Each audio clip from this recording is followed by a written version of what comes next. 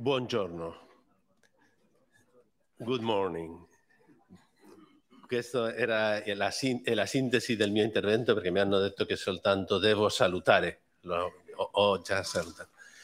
Ma sono felice di essere qui in questa occasione nella quale abbiamo organizzato questo convegno. Mi pare che per la prima volta, insieme con la facoltà di diritto canonico dell'Università San Tommaso d'Aquino Angelicum e con l'Istituto Angelicum Thomistic, Istituto Thomistico Angelicum o Angelicum Thomistic Institute. Non so bene se la dicitura è meglio in italiano o in inglese. Ad ogni modo mi pare che un'occasione splendida, una per mostrare che gli interessi dei canonisti non sono chiusi in un non so, come in un buco, no? Nel quale solo entrano loro ed entrano a poco, ma gli interessi dei canonisti sono gli interessi per la giustizia, no?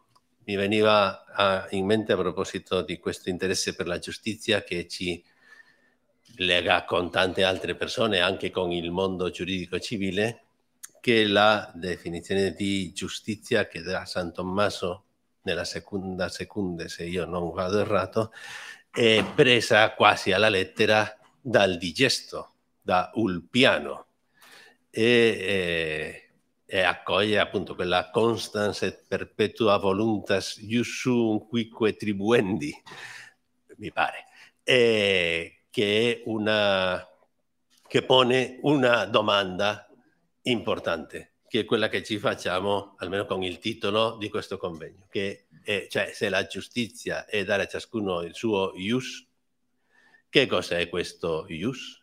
Allora il concetto di ius in Tommaso d'Aquino ci ispira. Ieri mi ricordavano che ci sono pochi santi menzionati negli statuti della Pontificia Università della Santa Croce. Si menziona San José Maria, si menziona il Beato Alvaro del Portiggio e viene menzionato anche San Tommaso come guida, diciamo, dottrinale per l'insegnamento, senza niente togliere alla libertà di cattedra e di ricerca, eccetera, che tutti hanno. Perciò mi pare che, anche se a volte mi diceva uno anche è poco positivo questo congresso, dico, cioè che significa che è negativo? Dice no, che non va sulla legge, no? Effettivamente mi pare che è importante riflettere anche su quello che è dietro alla legge e al di sopra della legge, anche per farci capire cosa è, con cosa stiamo lavorando. Ricordo che un giorno ho chiesto a uno che aveva appena finito, si era appena laureato in giurisprudenza, e parlavamo lì del più e del meno, e allora gli ho chiesto: ma che idea ti sei fatto della giustizia? Allora mi guarda: della giustizia? Nessuna. Dopo 4 o 5 anni di studi di diritto non si era fatto nessuna idea sulla giustizia. No, mi pare che questo è importante, perciò queste occasioni di riflettere su argomenti fondamentali mi pare che sono molto importanti. Ringrazio tutti gli organizzatori, che adesso non saprei nominare, per cui non li nomino, però sono veramente grato a tutti, anche perché è bello che si organizza le cose in 2 o 3 soggetti organizzatori, però questo complica l'organizzazione, perché bisogna mettere d'accordo 2 o 3 soggetti diversi con i loro rappresentanti, per cui sono molto grato agli organizzatori. Mi pare che come iscrizioni ha avuto un certo successo questo incontro, e che spero che dia frutti, no? Io non parlerò più, per cui vi lascio agli interventi. I've been told to say something in English. The first thing that I can say in English is I'm so sorry, because I'm killing your language, and this is not a good thing to do in public. Anyway, you are very welcome, and I'm happy to be in this occasion able to deal to share our conference, our annual conference with the Angelicum in two institutions in the Angelicum, the Faculty of Canon Law, the School of Canon Law, and the Thomistic Institute.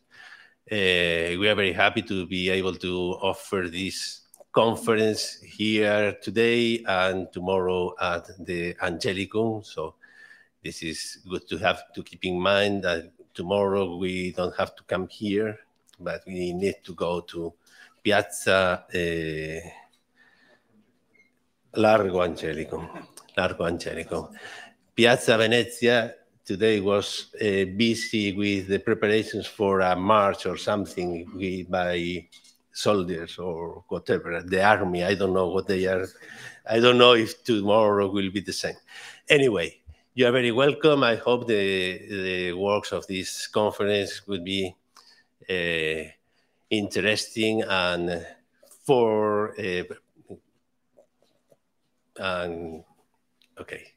offering new ways of approaching use and justitia that are concepts very difficult to translate into English, because I don't know if speak about law or about right or whatever, so you know, but I don't.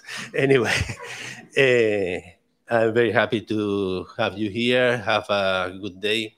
I'm very grateful to the organizers, and if you need anything, just ask we that are here in the organization.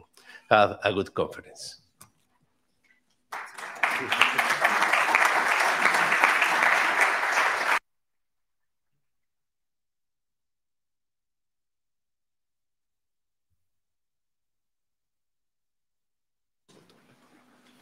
Dunque funziona? Potevo parlare in francese, mi sarebbe molto più facile, e come siamo alcuni francofoni qui, potrebbe. La prochaine fois nous parlerons aussi en français. Caro padre decano, caro padre direttore dell'Istituto Thomistico, cari padri, cari amici, San Tommaso d'Aquino non era né un canonista né un giurista. Prima informazione del colloquio. Quindi ci siamo un po' in una situazione imbarazzante. Un colloquio proposto dai canonisti è a prima vista sorprendente, come già il decano l'ha detto. Eppure il teologo domenicano non può essere tenuto fuori del pensiero dei canonisti, nemmeno dei giuristi.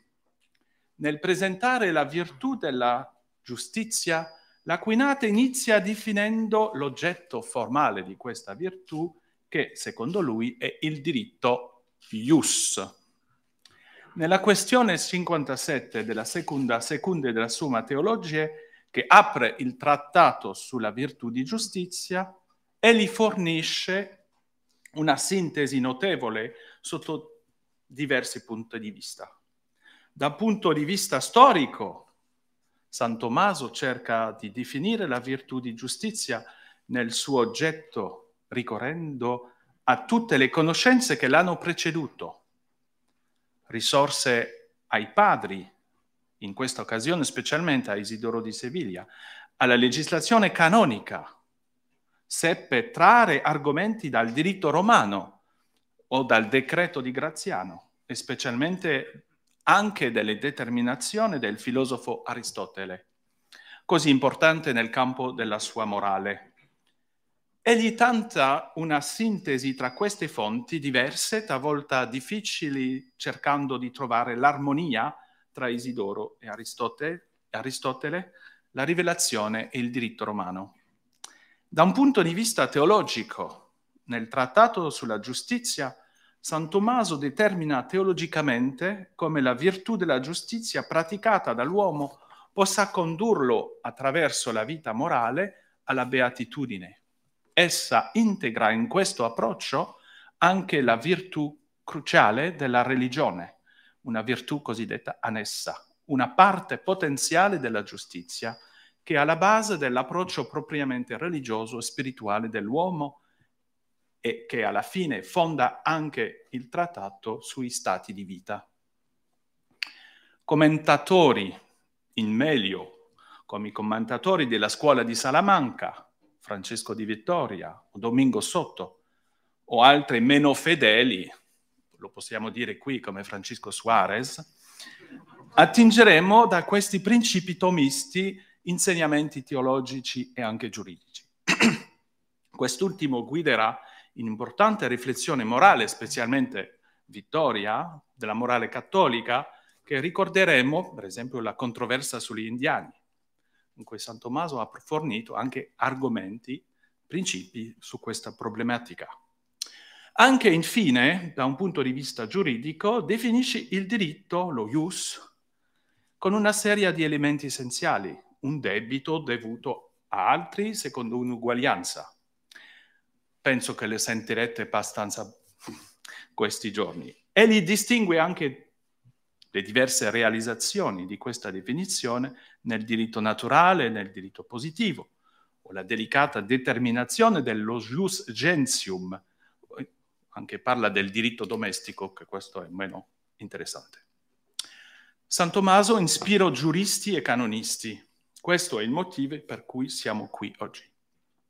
Ci dà anche elementi di riflessione che possiamo condividere con i filosofi, con i teologi, specialmente i moralisti, ma anche con i giuristi in senso largo. Adesso passo all'inglese, allora perdonatemi. Essential elements in St. Thomas' teaching are still a source of inspiration and enlightenment today. The elements that we can retain in our days among subjects very debating the scholars and jurists. Natural right, right as objective reality, the relationship between law and right, right seen as a moral and essential reality linked to the question of justice. Aquinas can bring some solutions, but we must be careful not to take St. Thomas and carry him into our time at the risk to not understand him. We must first go to him and probably also get free of the ways we have to understand juridical and realities and problems. In receiving the Thomistic Congress last September, Pope Francis declared, I quote, Thomism must not be a museum piece, but an ever-living source in accordance with the theme of your Congress, Vetera Novis Augere, the resources of the St. Thomas tradition in the current context. It is necessary to promote, following Jacques Maritain's expression, a living Thomism, capable of renewal in order to respond to today's questions. In this way, Thomism advances in a vital dual systolic and diastolic movement. Systolic because there is a need to focus on the study of the work of St. Thomas and its historical and cultural context, to identify the structural principles and to grasp their originality. Then, however, there is the diastolic movement to address today's word in dialogue, so as to assimilate critically what is true and right in the culture of our time. End of quote.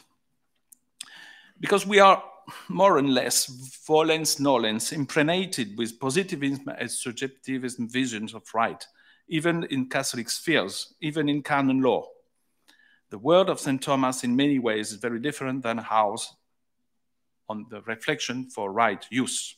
However, we must finally recognize that the contemporaneous vision of the right we can see around us needs to be questioned, interrogated, and challenged, not only because of the destructive consequence, but also because of the false foundations that undermine the juridical thinking. Quando sono arrivato qui c'era in Piazza Venezia una dimostrazione con delle signore che gridavano abortion is a right. L'aborto è un diritto. Mi ha fatto riflettere, anche loro pensano diritto, è un diritto. Per noi che cosa significa?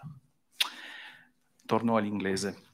Positivism and subjectivism found themselves from the late Middle Ages connivences, not to say complicities. These relations have been seen strengthened both in a certain evolution of thought, whether marked by the Reformation and the Erklärung, and by a technical vision of right and law, or not to say demoralized political practice. Also, the rejection of the moral character of right, the reduction on natural right, and its evacuation pushes back in a new way of conceiving philosophy of knowledge, promoting the technically and efficiency in the juridical matter. Okay, then we are very fortunate to be here this morning to hear something different about right.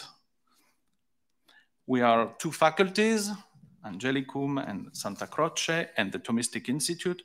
We intend to be faithful to the teaching of Aquinas and the resulting tradition of the Catholic Church. We see that we can have different approaches. Here we have the legacy of the philosopher Javier Herviada, molto forte qui. And also for Dominicans, it's very important to be faithful to the theology of law contained in the Summa. But we can see in these days the different approaches. Ripasso all'italiano, se trovo la mia foglio, il mio foglio, per concludere. Inoltre, non dimentichiamo che quest'anno è un anno giubilare per San Tommaso e questo è il 7° centenario della sua canonizzazione da parte di Papa Giovanni XXII, un papa francese, devo ricordarlo, è nato a Cahors, vicino alla mia regione, molto vicino, dunque sono molto devoto a questo papa. E la canonizzazione avviene il 18 luglio 1323 nella chiesa Notre-Dame des Dons a Avignone, che adesso è in Francia. A quest'epoca era il luogo di residenza del Papa. Questa canonizzazione ebbe anche una dimensione dottrinale, anche se il santo non fu dichiarato dottore fino al Papa Pio V, Papa domenicano, nel 1567. Le lotte dottrinali al momento della canonizzazione erano forti in questo momento.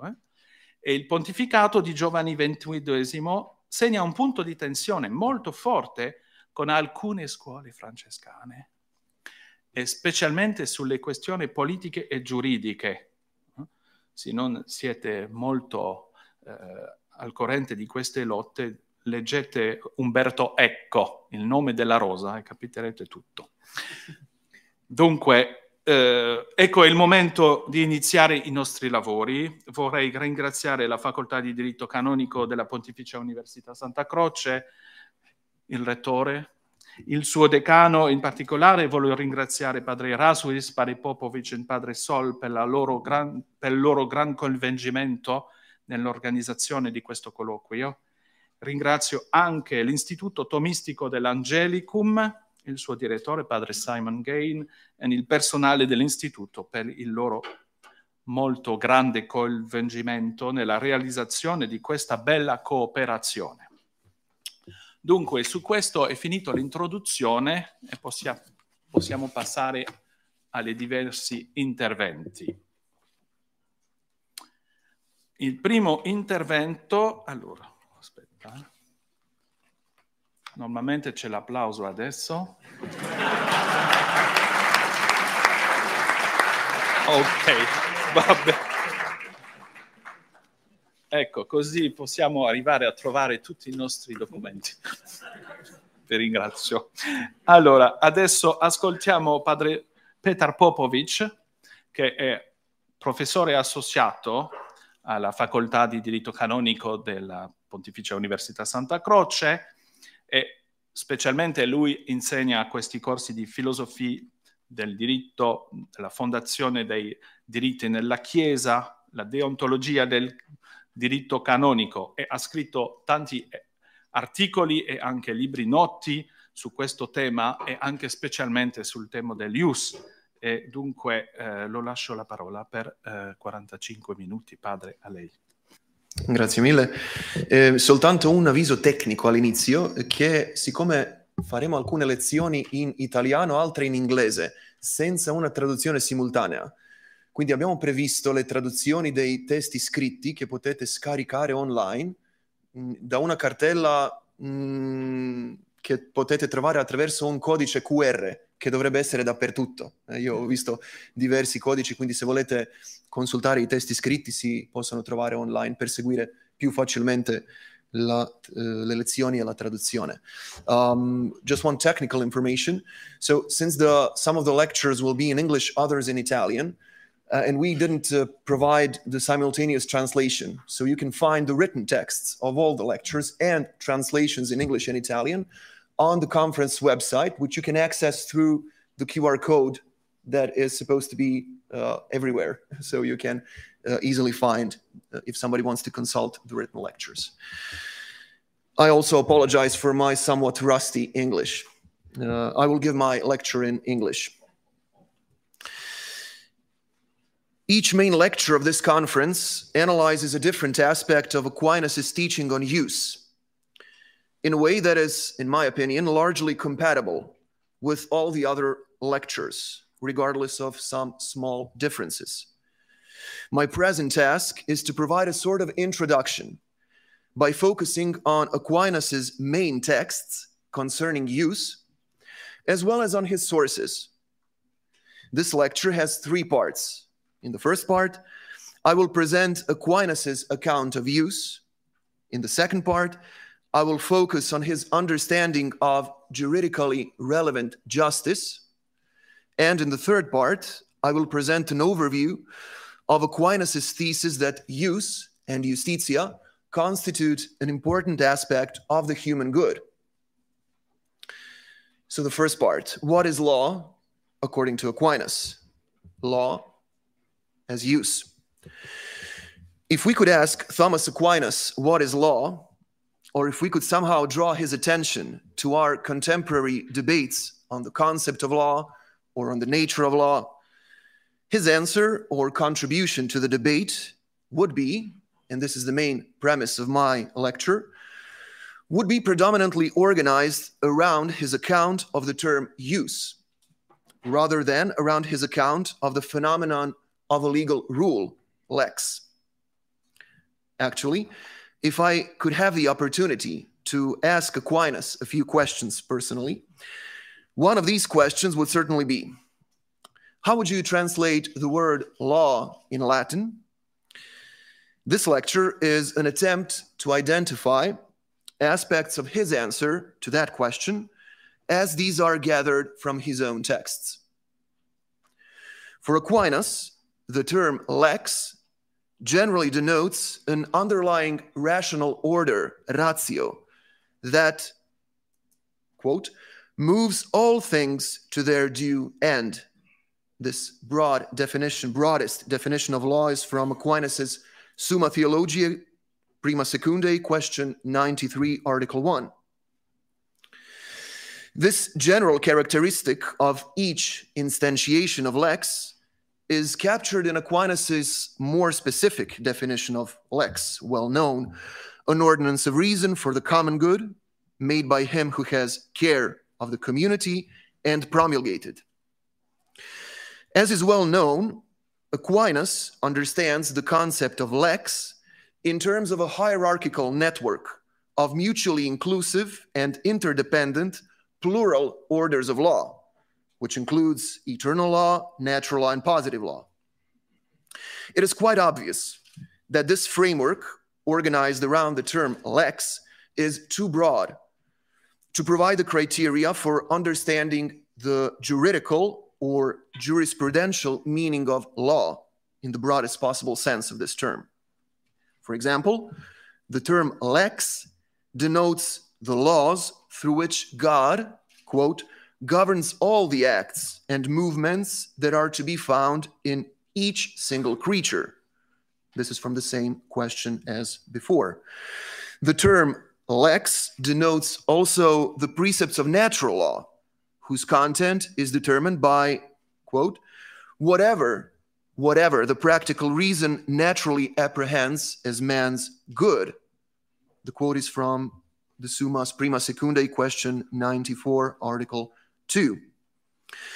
The criteria for determining the juridical character of lex cannot be fully comprehended by focusing only on the phenomenon of positive human law either, since Aquinas firmly holds that it is not possible to grasp the central case or the focal point of human positive lex without reference to a higher legal order of natural law. According to a common assumption, the principal task of the so-called natural law theory of law is precisely to provide a suitable explanation of how the prior, broader, or higher standards of natural law denote the necessary moral constraints on the content of positive human law. Thus, the term lex does not seem to provide us with a full answer to the following set of questions. What does it mean to say that something, such as the things that are the content of a norm of human positive law, is juridical? What is juridicity? What is the juridical phenomenon, namely this thing that is referred to as law at the highest level of analysis in English language, and which in other languages is called diritto, droit, derecho, recht, and so forth? Aquinas does not provide a systematic answer to these questions in the so-called treatise on lex in the Prima Secunda of his Summa, although, of course, he does consider the phenomenon of lex to be somehow juridically relevant on all levels of positive, natural, eternal legal orders. Instead, he examines the juridical phenomenon, or the essence of the term law at the highest level of analysis, in the section of Summas Secunda Secundae dedicated to the virtue of justice, from the question 57 onwards. It seems that, in Aquinas' view, the essence of the juridical phenomenon, or of the nature of law, is fully conveyed by the term use. I would like to propose that Aquinas' meaning of the term use is more general or higher than the sole reference to individual rights, duties to others, or legal norms. When Aquinas elucidates the properties of the term use, he seems to provide the criteria according to which rights, in the subjective or more objective sense of duties, and laws may be said to be juridical. That is, he seems to describe a broader category of what it generally means to envision something as juridical, the conditions under which we may claim that the juridical phenomenon, or law at the highest level of analysis, has, so to speak, appeared in human reality. Thus we arrive at the central question: what is use for Aquinas? What is his candidate for the essence or the primary analog of the juridical phenomenon? Or said differently, in what aspect of human reality may we detect the basic features of that phenomenon called law? In short, what is law in? Aquinas is quite clear in his response that use is essentially a thing, res, in all its ontological giveness. The basic description of use is always ultimately thing-centered or res-centric. Whatever its other properties may be, use is primarily identifiable as a concrete thing, reality, or state of affairs, even before its individual aspects are visualized as fragments of a larger whole from the standpoint of duties, of claim rights, of spheres of powers or liberties, or of the content of legal norms. According to Aquinas, it is necessary to enrich this thing-centered approach to law with an evaluative feature or perspective that enables us to grasp the concrete thing as use. This evaluative feature is provided by the virtue of justice. Aquinas starts his analysis of the virtue of justice in the Summas Secunda Secundae by analyzing use precisely as the object of the virtue of justice. Quote, "Justice has its own special, proper object over and above other virtues, and this object is called the just, justum, which is the same as use. Hence, it is evident that use is the object of justice." This is from the Summas Secunda Secundae, question 57, article 1. Thus, a thing, a reality, or a state of affairs becomes use, and its ontological giveness falls under the scope of the juridical phenomenon once it is seen as the object of the virtue of justice. This is why Aquinas primarily and paradigmatically refers to use as the just thing itself, ipsa res justa. Quote, "The word use was first of all used to denote the just thing itself." From the Summa Secunda Secundae, question 57, article 1, response to the first objection. Of course, this is not the only text in which Aquinas references things, objects, aspects of reality, acts, states of affairs, themselves as the primary fabric of use. You can consult his other similar texts in the corresponding footnote in the written version of my lecture. But what about lex? In Aquinas' view, lex is not the same as use in the strict sense of the term. Lex non est ipsum ius propria loquendo, but an expression of use, sed aliqualis ratio iuris.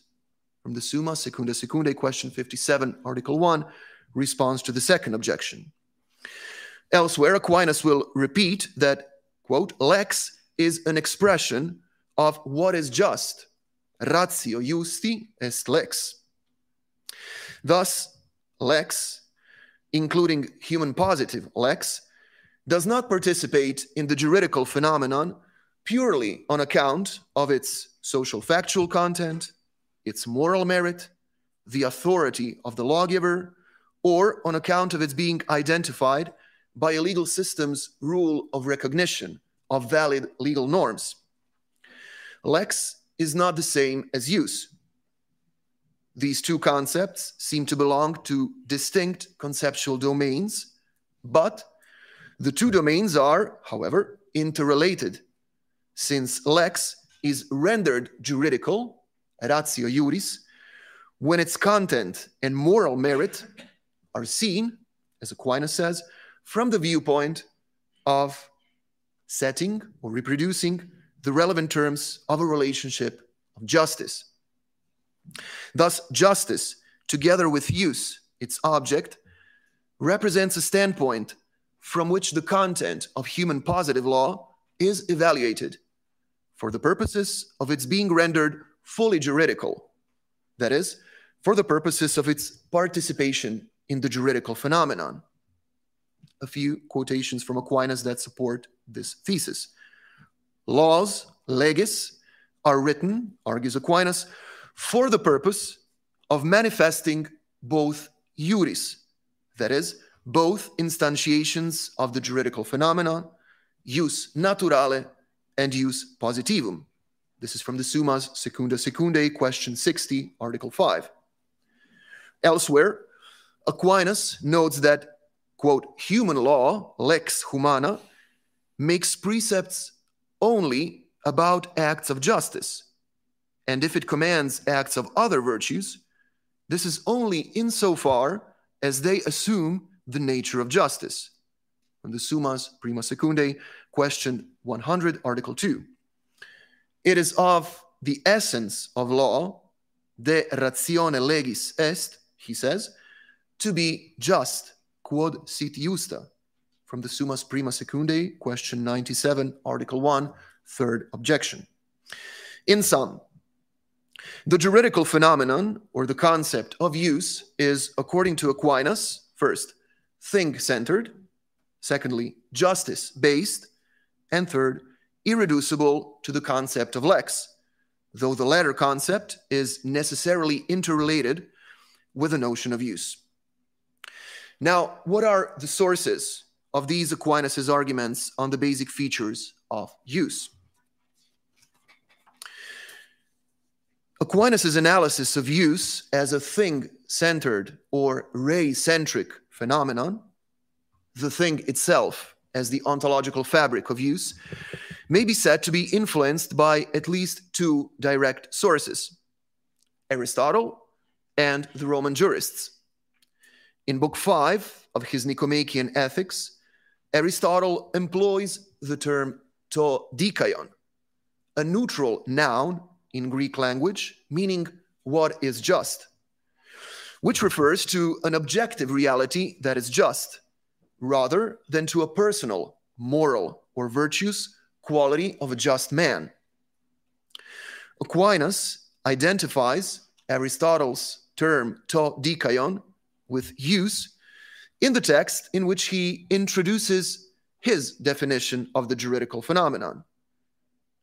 The just, justum, he says, is the object of justice, as the philosopher declares in Nicomachean Ethics. This is the said contra from the Summa Secundae, question 57, article 1.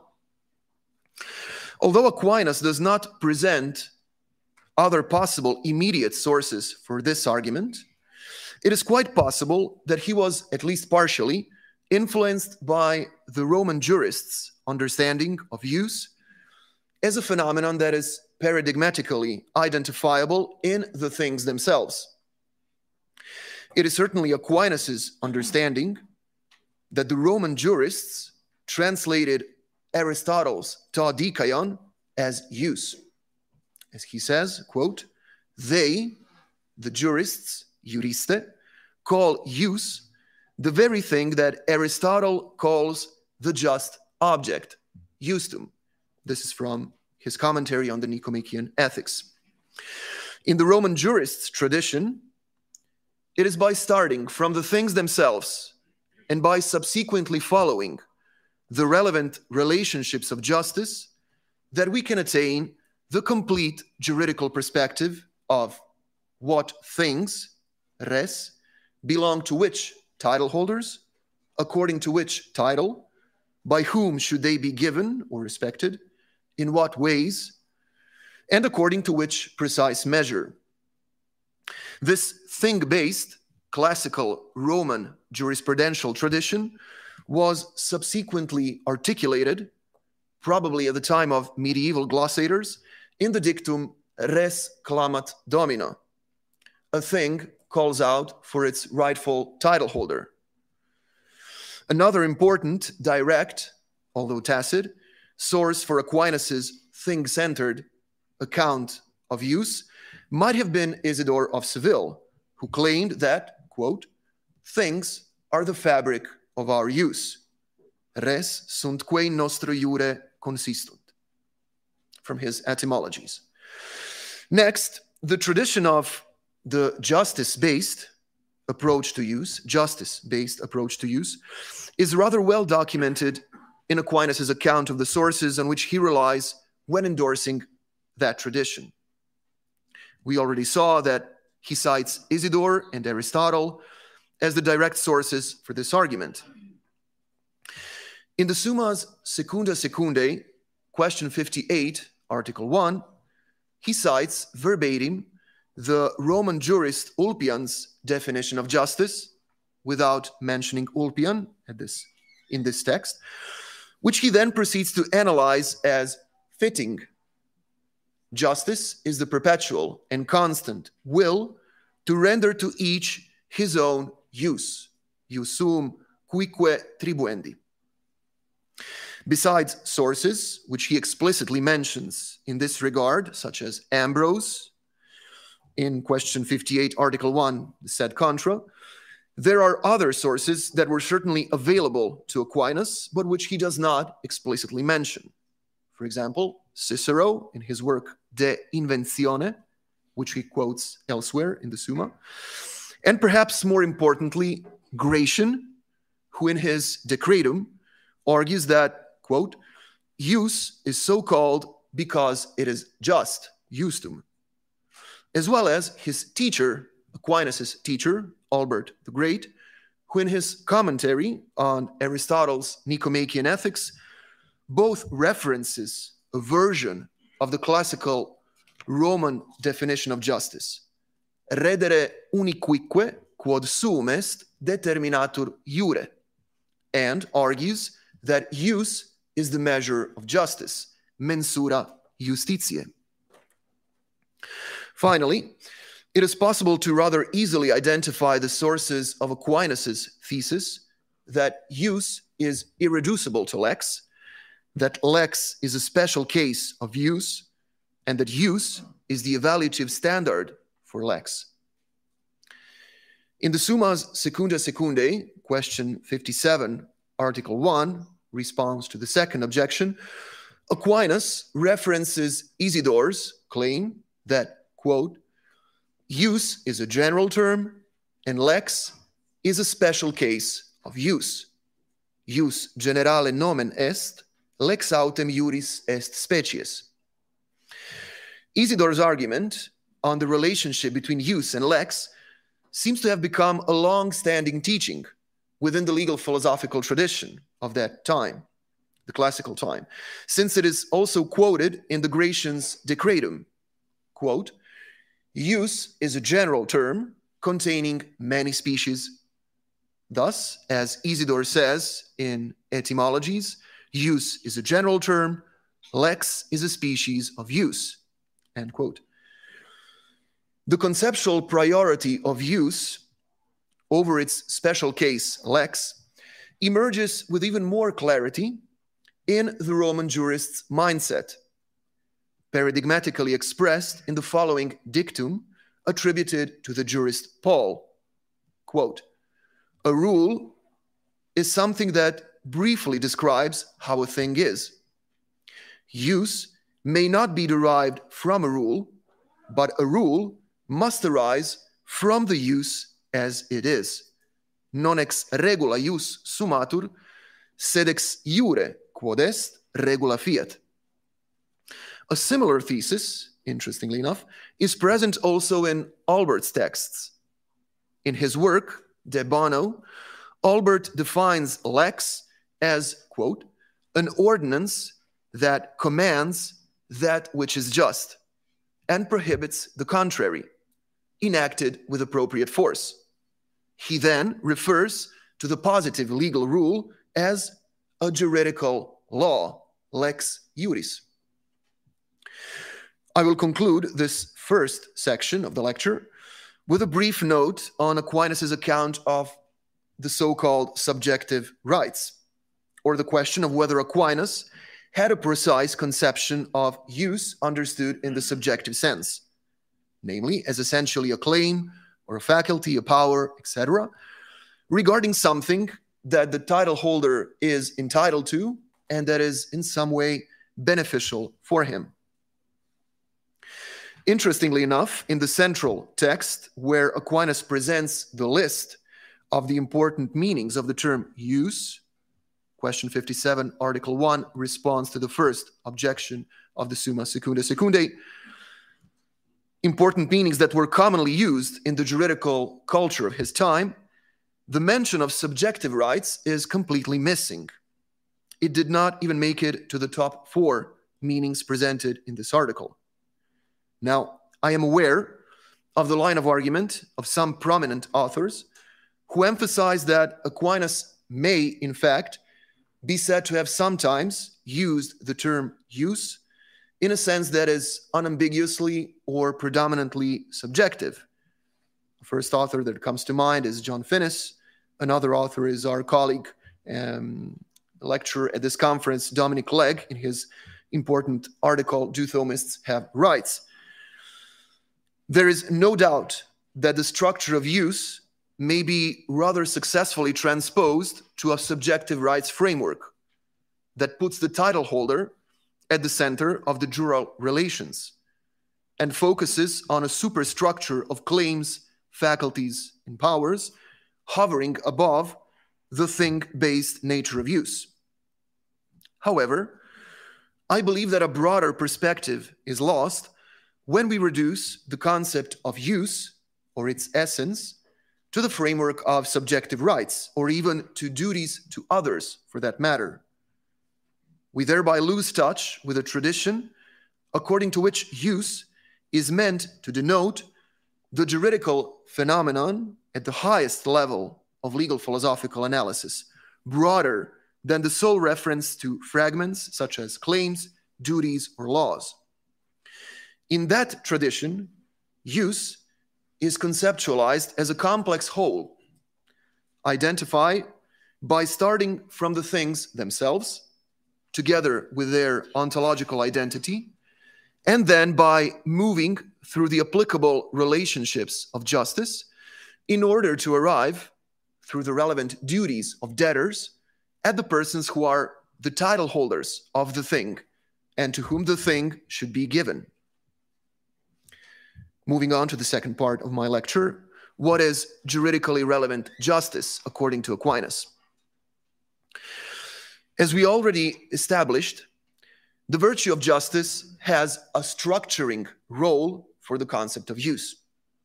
This means that the basic properties of justice shape, model the exact range within which the juridical phenomenon may be said to emerge. At least three properties of justice are considered by Aquinas to be essential for the correct understanding of this virtue, as well as for the full grasp of the conceptual reach of use. The first property is outwardness. Justice is essentially oriented towards the attainment of a certain equality between the things themselves. Aquinas mentions the example of the payment of the wage due for a service rendered. Now, this equality is established, he says, without taking into account the way in which the rectitude of justice is done by the agent at the level of his purely internal dispositions. This is also from the Summas Secundae, question 57, article 1. Aquinas firmly holds that justice is, quote, not about the entire matter of moral virtue, but only about external actions and things. From the Summas Secundae, question 58, article 8. Thus, the outwardness of justice and use is twofold.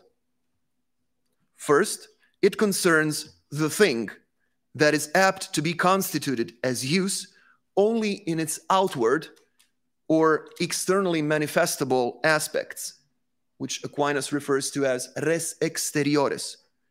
Secondly, outwardness concerns the qualities of the acts of justice, giving to each person his own use, that transcend the agent's purely internal subjective dispositions, which remain irrelevant for the juridical world insofar as they are not somehow manifested outwardly.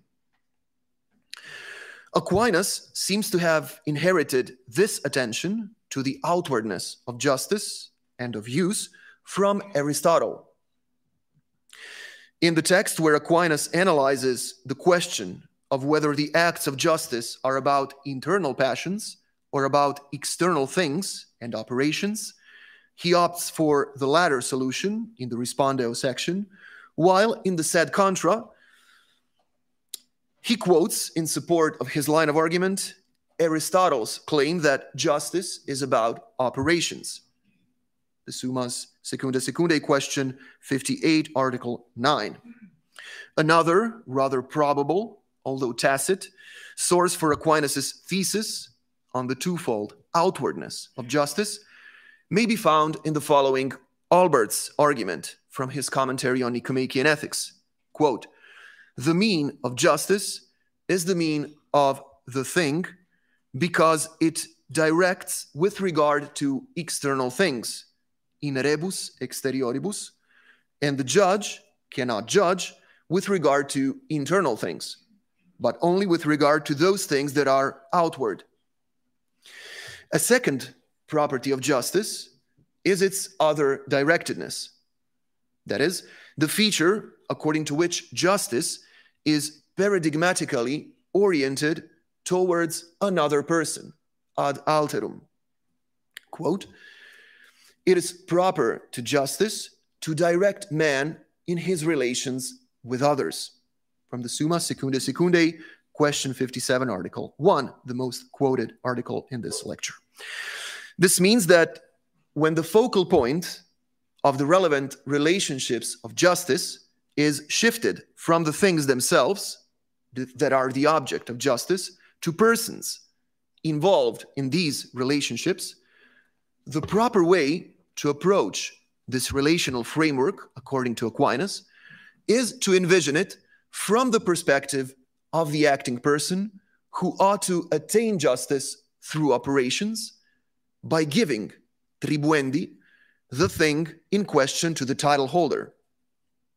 Of course, we may transpose these relationships of justice into the viewpoint that takes the title holder as the starting point, together with his claims, faculties, and powers regarding the thing in question. That is, we may conceptualize the relational framework of justice in terms of individual subjective rights. It is important to know, however, that Aquinas conceptualized use as something that essentially belongs to another person. Justice, he says, denotes essentially relation to another. Ex sua ratione justitia habet quod sit ad alterum. From the Summa Secundae Secundae, question 58, article 2. This other directed framework is different from that of subjective rights. When seen in the relational perspective of the acting persons, the juridical phenomenon is understood as something that is radically altruistic, something that is essentially perceived as belonging to other persons, in such a way that it ought to be given to them through external operations. This altruism is built into the very concept of use, so that use is not primarily something that belongs to me and others should respect my relational sovereignty over the thing that is my use, but is rather understood as the correct and always other-directed end of my personal agency. It's another mentality, another mindset from ours, from the mentality of subjective rights. The two frameworks differ in that the first amounts to a potentially, only potentially, individualistic, self-centered, and power-based concept of use, while the second resembles something that may be called virtue jurisprudence. Although the first possible source that comes to mind with regard to the argument on the other directedness of justice is Aristotle, with his famous ad alterum argument in Nicomachean Ethics, in his analysis of whether justice is always towards another person, Aquinas quotes as his source Cicero and his work De Officiis in question 58, article 2, sed contra of the Summa Secundae Secundae. Perhaps more importantly, the very definition of justice attributed to Ulpian and later adopted, as seen before, by Ambrose, Isidore, Albert, and Aquinas, represents another direct source for Aquinas' emphasis on the ad alterum essential property of justice, since this definition includes both the altruistic feature, jus suum cuique, and the reference to the virtuous telic agency, constans et perpetua voluntas tribuendi. A third property of justice, so we have outwardness, other directedness, and now third, obligatoriness.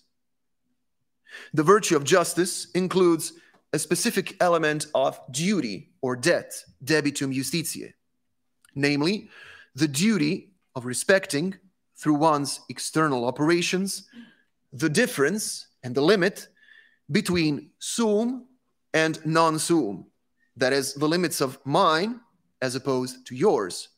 This is from the Summas Prima Secundae, question 66, Article 4, response to the first objection.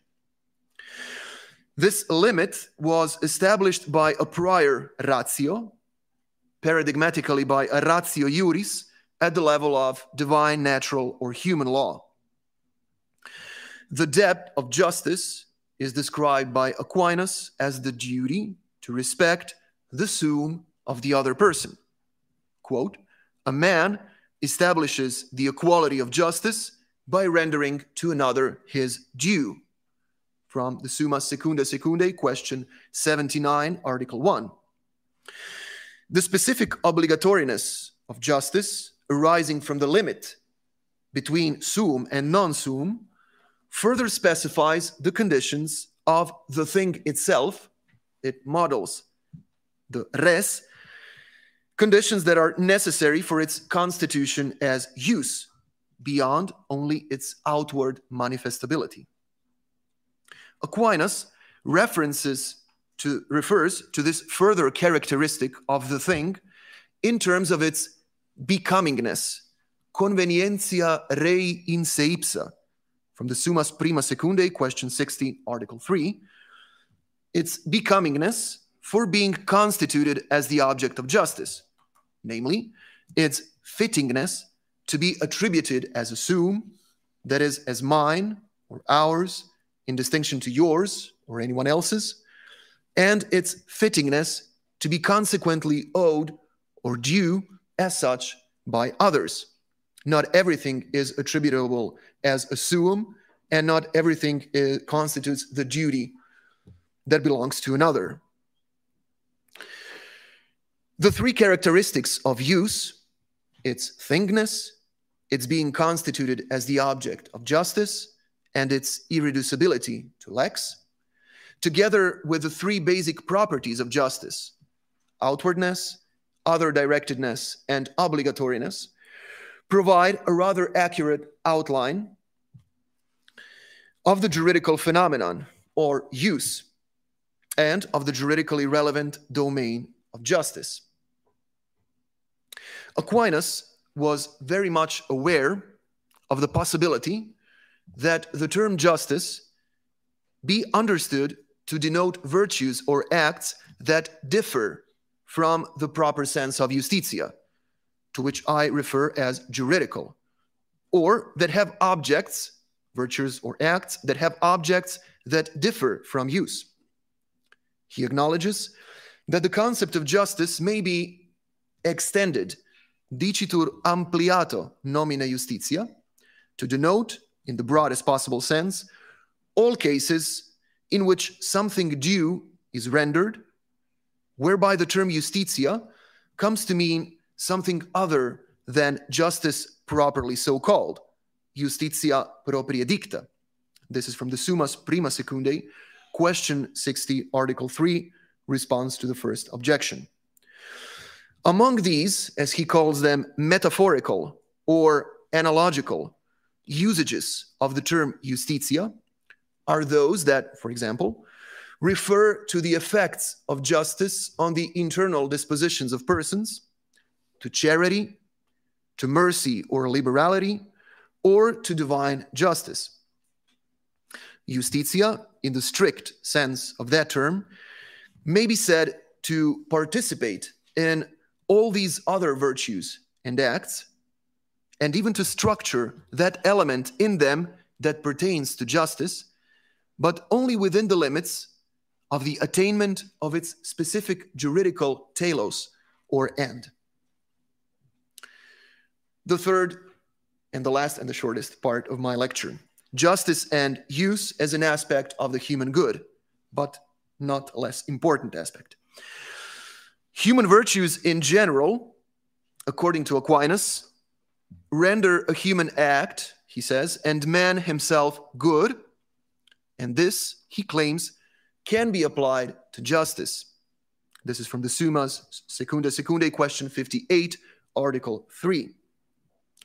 But does the juridical phenomenon bring about an objective form of good that goes beyond its subject-centered flourishing and virtue's effect on the acting person? Aquinas' response seems to be in the affirmative. Justice, as the perpetual and constant will to give to each his own use, pertains to the domain of human intentional action, to give.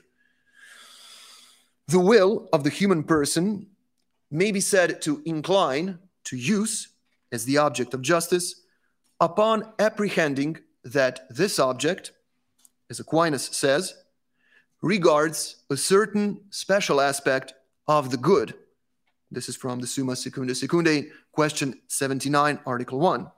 Now, what is the good pertaining to the domain of justice that the will seeks to attain beyond the virtue's effect on the acting person, the agent that performs the acts of justice? Aquinas holds that it is the good that is brought about when each person is given that thing which is his due. The appetitive power of the will follows the understanding that, quote, rendering to another his due denotes an aspect of doing good, faciendo bonum, from the same article 1 of question 79, the Secundae. Thus, it may be said that from the viewpoint of justice, the will desires a justice-based form of good and actively seeks to vacate through external operations all the remaining potential that certain things or states of affairs have not yet been properly given to each person who is their title holder or otherwise respected. When Aquinas studies the specific good of justice, bonum justitiae, beyond the subjective effects of that good on the acting person, he envisions the aspect of bonum humanum that is brought about by justice in terms of an other-directed good. Justice, he says, is somewhat the good of another person, bonum alterius, from the Summa Secundae, question 58, article 12. The other, whose good is the object of the virtue of justice, may be either another individual, together with his particular good, or a community of persons and its common good. What are the sources of this line of argument of Aquinas? Although Aquinas quotes Cicero's De Officiis as his source for the subjective effects of the good of the virtue of justice on the acting person, it seems that the main source for his thesis on the other-directed bonum justitiae is Aristotle. As Aristotle says in Nicomachean Ethics, justice is the only virtue that seems to be another person's good, because it is related to another, for it does what befits another. It is quite possible that Aquinas considered Albert's comment on this same Aristotle's argument to be equally useful in this regard. Quote from Albert, "It must be said that this virtue of justice is applied to another's good, alienum bonum, insofar as it directs a man not only to himself, but to another. In sum, to respect, through external operations, the order according to which things have been assigned to their title holders, namely to practice the virtue of justice, denotes a way of attaining a specific form of human good, which may be called the good of justice or the juridical good. From this, it is possible to conclude that use, the object of justice, participates in the good of justice, and thus in the whole human good, from its own peculiar thing-centered perspective, wherein the just things themselves are seen as thing-centered manifestations of juridical good. In other words, more shortly, another expression for use is juridical good, bene juridicum. Therefore, the most fundamental legal philosophical question, what is law or what is law in, can never be detached from considerations of the human good. And the link between the essence of law and the good is established already at the highest conceptual level of analysis. Thank you for your patience.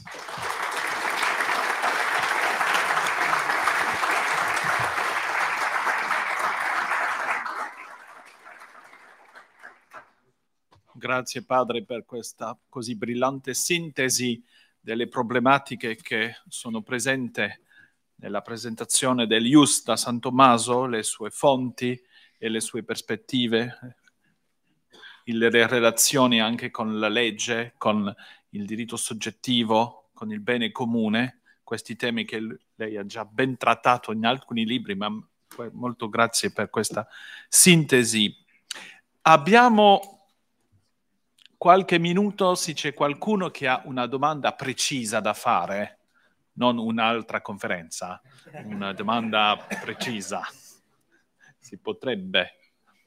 Forse già dall'inizio è un po'... Ah, certo, già, padre.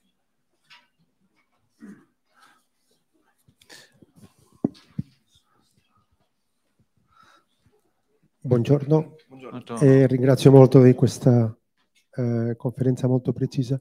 Io vorrei un chiarimento. Quando lei dall'inizio ha parlato molto del thing-centered come una componente della giustizia, però in diverse volte, a più riprese, ha aggiunto la parola states of affairs. Mi può spiegare che cos'è states of affairs? Thank you. Sì, non so se esiste una traduzione felice della parola res. Realtà, states of affairs is something that I took from John Finnis, to be honest. So he translates this use as ipsa res justa argument as acts, states of affairs, and so forth. Res è una realtà, sì, una realtà non materiale o non materiale, che può essere un atto, può essere un servizio, una cosa, oppure uno stato di affari, oggettivamente parlando. Questo sarebbe states of affairs. Però sì, forse non sono la parola più adatta per queste traduzioni, soprattutto in inglese. Grazie per la domanda comunque. Prendo le domande anche in italiano e in inglese, quello che volete.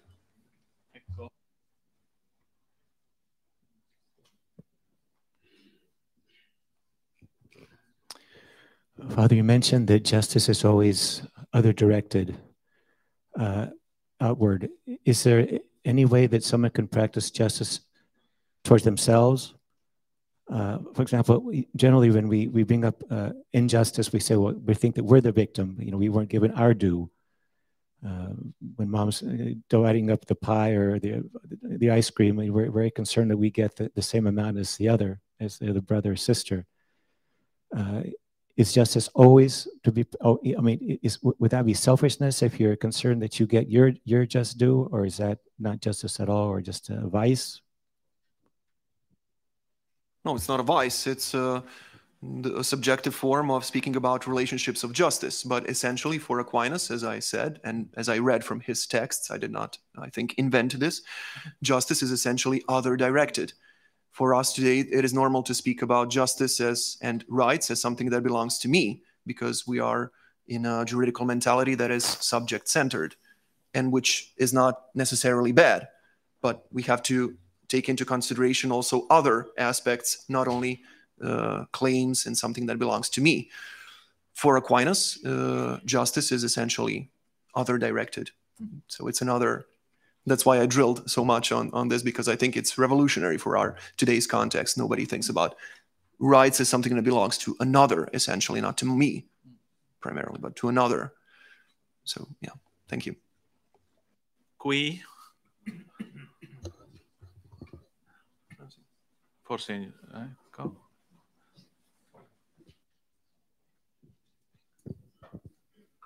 Thank you very much for your presentation. I was struck that you led with exteriority before touching on alterity, just because I've heard other people go kind of alterity, equality, precision. And I'm just thinking in terms of our present context and how justice is often expressed dialectically or like a zero-sum game. Do you see resources in leading with exteriority as a good way to take some of the dialectical edge off the conversation, or as a way to situate people in this conversation vis-a-vis the common good, as you did excellently? I'm just struck by it. I haven't thought about it, but yeah, your insistence on res exteriora, on operation as like metaphysically thicker concepts than just, yeah. So I'm struck by that, but I don't know if you have a further word. Yeah, if we want to capture what use or law at the highest level of analysis for Aquinas is, I think we have to start from outwardness. I started from outwardness not because I think it's more important than other directedness or obligatoriness. They are incommensurable, or I don't know. It's not an intentional order, but it's something that maybe struck me the most, because I think the polemics, at least in the faculties of canon law, are mostly based on what is the limit of law. So how much does law enter into our internal dispositions, for example, in canon law, in church law? That's why I thought it important to emphasize that law is, according to Aquinas, something that primarily concerns externally manifestable things and external operations of justice. I cannot see how a purely internal disposition of a person can become the object of a juridical world if it is not at least somehow externally manifestable. So this is the difference between morality, broader morality, and law as its specific moment, which I think that outwardness helps us to capture juridicity within morality, among other things. But the first part of the question, how would it take the edge, outwardness take the edge off of some of contemporary debates? This is something that I really didn't yet think about, so that's why I asked you. Well, that's why I backfired with another question, because I really didn't. But yeah, it's an interesting topic to pursue. Thank you.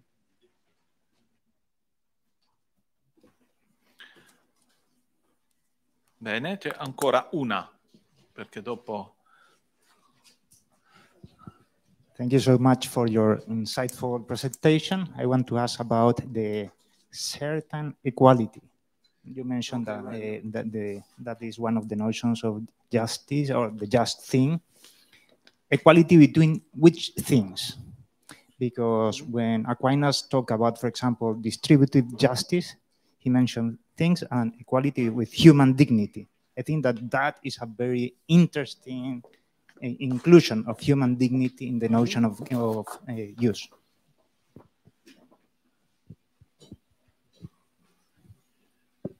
Right. Well, human dignity is not something that is purely internal, and it's something that has external manifestations, and thereby it enters into the juridical domain. So I think it can be perceived as a res exteriores, elements of our human dignity. Well, so, depending on the definition of human dignity, or what is your definition of human dignity, but it can be seen as aspects of human dignity are objects of use, are use, may be constituted as use. Yeah, and that is why there can be a due to give to you these aspects of your own dignity in a juridical sense. Right. So we should not think about, when Aquinas speaks about res, we immediately, when we hear things, or cose in Italian, we immediately think of material objects.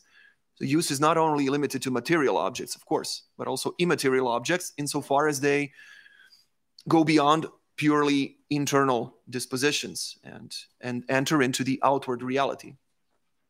Then they can enter into the juridical world. Thank you. Grazie mille, thank you. Adesso è tempo di